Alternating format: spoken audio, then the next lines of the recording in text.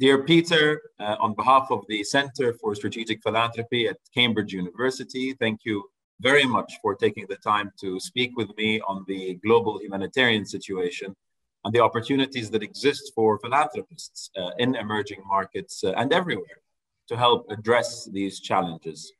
As president since 2012, Peter Maurer has, of course, led the International Committee of the Red Cross, the ICRC, created 157 years ago, I believe, and which today, through its 18,000 strong dedicated staff, carries out critical humanitarian work in over 90 countries around the world. Peter previously held a number of senior positions at the UN, and before joining the ICRC, served as the Swiss government's State Secretary for Foreign Affairs. So, Peter, I'd like to begin by asking you to describe just how dire the current humanitarian financing situation is around the world. It's generally known that we are falling short of the funds that we need to address all of the immediate crises that we are facing. But can you put that into some perspective for people watching this, including in particular the impact of COVID-19, where, of course, as you know, the World Bank estimates that a further 150 million people could face poverty by the end of next year due to the pandemic?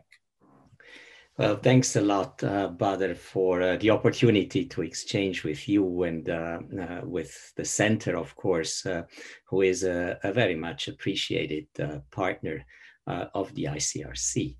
It's an interesting question, whether to try to frame a little bit the landscape of needs that we are encountering. And there are, of course, very different perspectives that you can take. If we look at classical humanitarian work, if I see what all our converging calculation, be it at the Red Cross, be it at the UN, is indicating, then we are certainly shortfalling a couple of billion US dollars just even for emergency operation attached and related to COVID-19. So you can always dispute figures, but I think easily we could argue that the shortfall is somewhere between 4 and 8 billion US dollars, even in short-term emergency work, which should be done in order to prevent the worst. And what the World Bank has indicated, and you have quoted, Badr, with to prevent 100 million additional people getting from sort of precarious wealth into poverty. So that's just one perspective. If I take a little bit a larger perspective, if we look at shortfalls of capital in order to achieve the SDGs, again, there are many calculations, estimations, but I think here again, the international financial institutions put something of a figure of 2.5 trillion US dollars which would be needed annually to have over the next 10 years to achieve the SDGs. And so whether you think in short-term humanitarianism or in long-term more sustainable development and resilience building, these figures look at first sight big. If I put that into perspective, and that private capital in financial institution is worth 250 trillion, then 2.5 trillion doesn't look like an unsurmountable challenge to the international community. If I look at 5 billion emergency funding, that doesn't look like a big issue, knowing what budgets of wealthy states and wealthy organizations and people look like. So what is irritating in the present landscape of needs is, of course, that financial means are there, different kinds of financial means, but they don't find their way to this huge gap in short-term as well as medium and long-term consolidation. And when we put figures, we have to acknowledge one thing more, which is relativizing the gap. And that's, of course, that there are serious absorption capacities when we go into really fragile contexts where the biggest needs are. As you know, the ICRC is working in 25 to 40 to 30 contexts which we consider high fragility, in which poverty, conflict, climate change, COVID-19, or the economic consequences of COVID-19 have basically caused a massive breakdown. These 25 to 30 contexts are at the origin of 80% of irregular migration worldwide. It is at the core of the security concerns worldwide, for not only for those countries themselves, but also for neighbors which are affected. The Lebanon example is just one of them, which sits at the core or next to the Syrian conflict, which has so predominantly influenced our view of humanitarian work over the last decade. So these are maybe some of the reflections, and there is a potential, of course, which we have to find, and where I believe that organization like mine can act as a translator between potential capital and the needs on the ground. So I want to definitely come back to the sources of capital and also short-term versus long-term. But of course, the nature of humanitarian crises, as you mentioned, has changed significantly in the past few decades. And through my exposure to the sector as a member of the UN Secretary General's high-level panel on humanitarian financing, I learned of the clear trend towards human conflict as a root cause, and also the significantly longer-term nature of crises. So what trends and forces have been driving the demands of the ICRC these past few years in particular? And how do you see that changing over the next few years, perhaps also in relation to COVID? Well, I think, Badr, when I look at the places in which we see the biggest needs and the worst developments, then we indeed have something which I can put under the heading of complex emergency. But what makes complexity?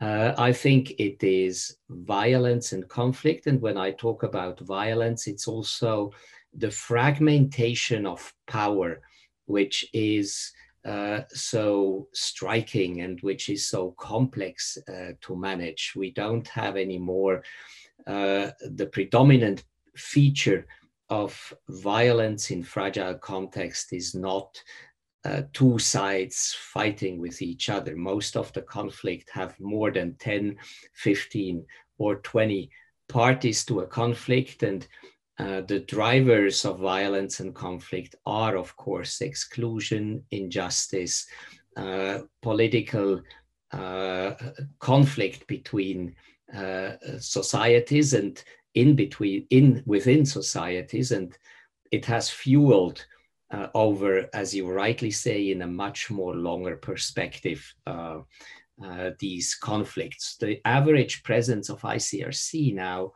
in our 20 largest operations is more than 30 years. We have been in these conflicts for 30 years, and that doesn't look like short-term emergency. But on top of violence, with all its intrinsic dynamics, we see, of course, climate change as a powerful accelerator and as a factor which complexifies the situation. I just visited the Sahel, and when you are in the Sahel, you see that the changing rainfall patterns are an accelerator of violence and conflict, because there is scarcer surfaces for productive activity, for agricultural and pastoral activities, and this accentuates conflict. We see also much faster changing weather patterns.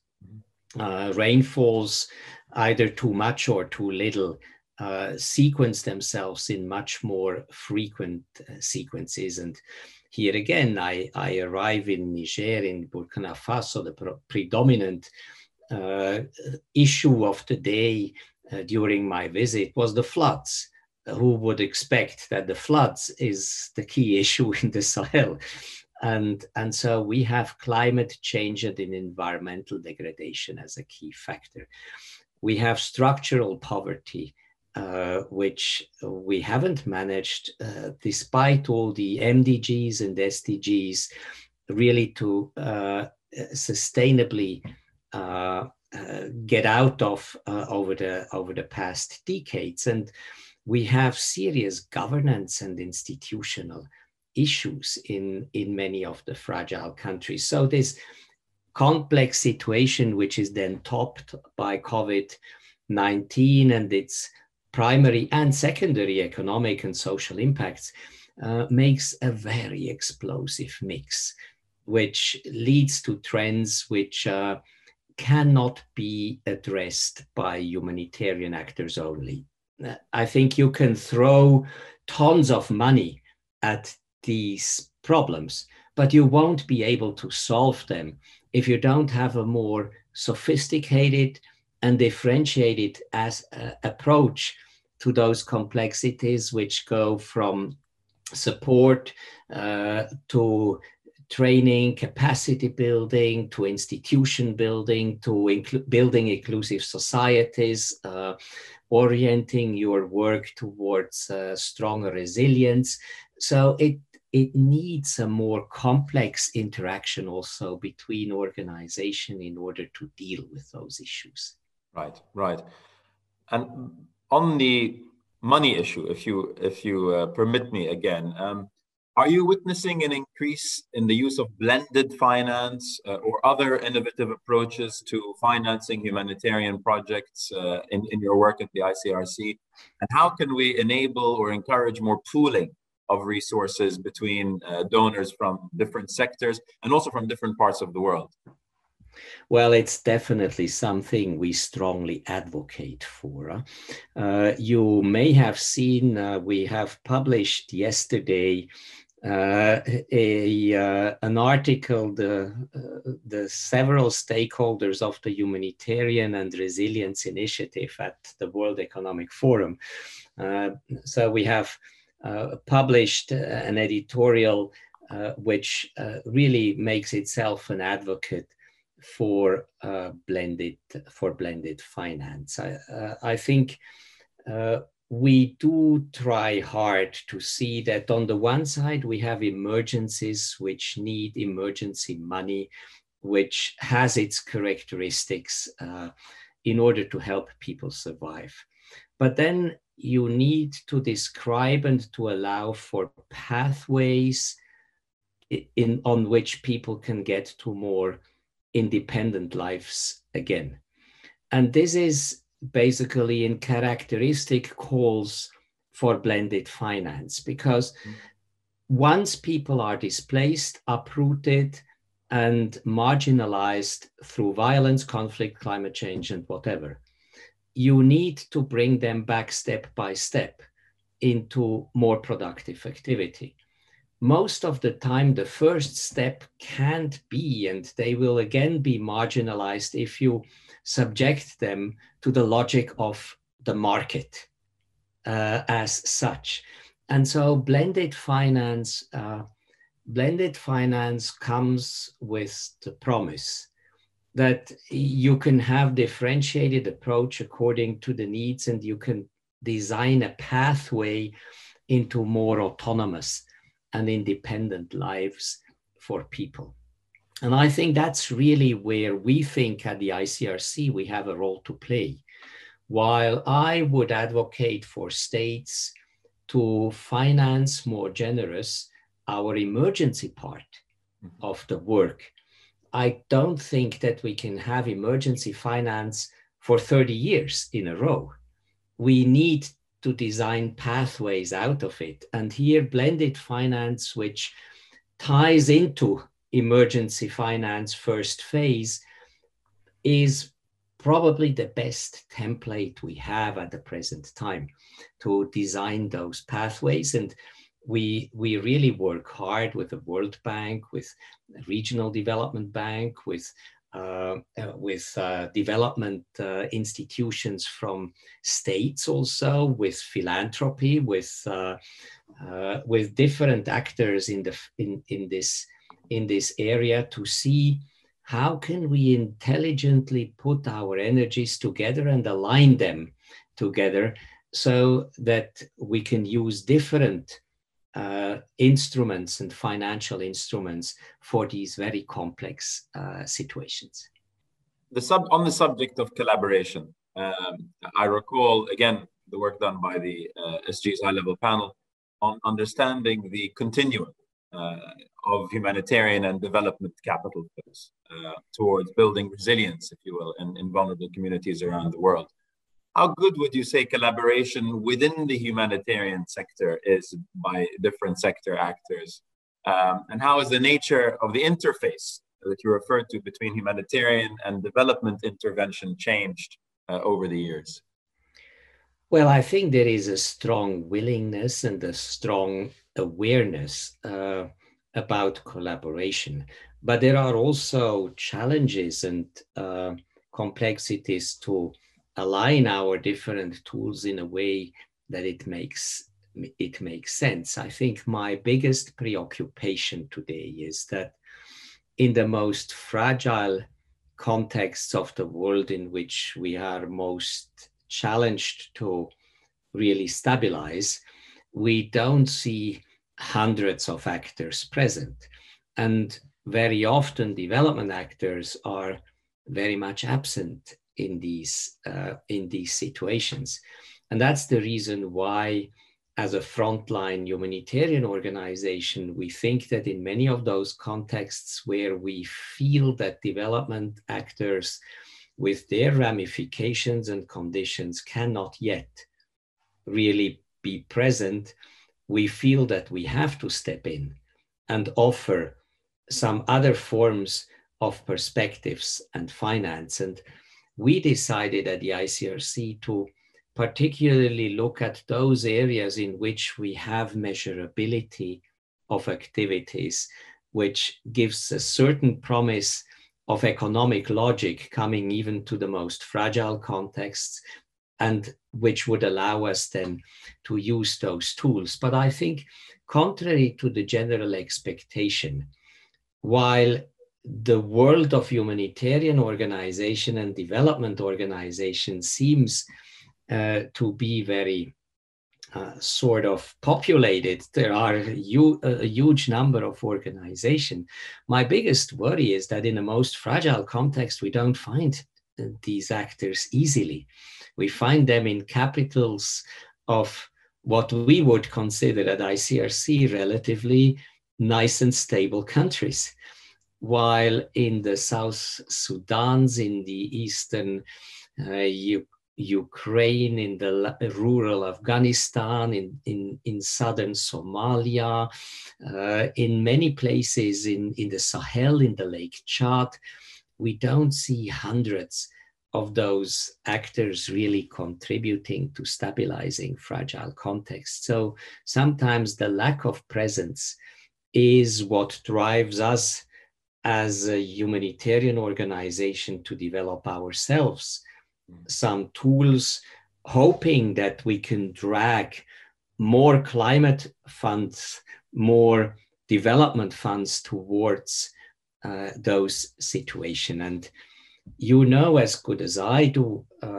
Badr, one of the big issues is just risk.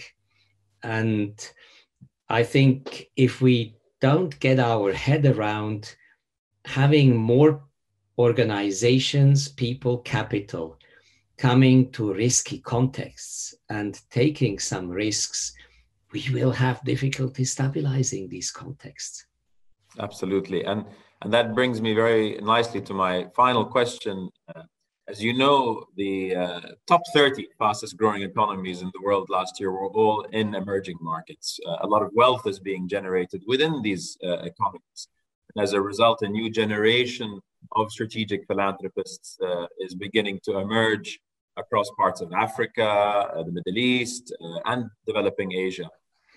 For the aspiring philanthropist that is watching this from the emerging markets specifically, how would you recommend that they engage or work with organizations such as the ICRC in addressing humanitarian crises in aid of the most vulnerable children, women, and men of the world?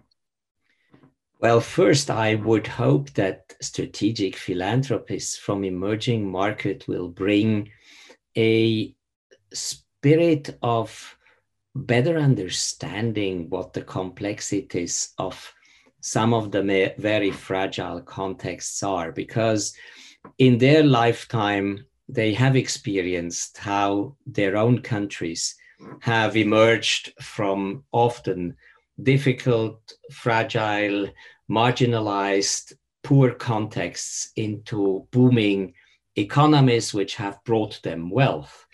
And I think there is an advantage of strategic philanthropists from emerging markets coming to the work type that we are doing, because it comes very often, and I see that myself, with a sounder and more in-depth understandings of the complexity we are dealing with.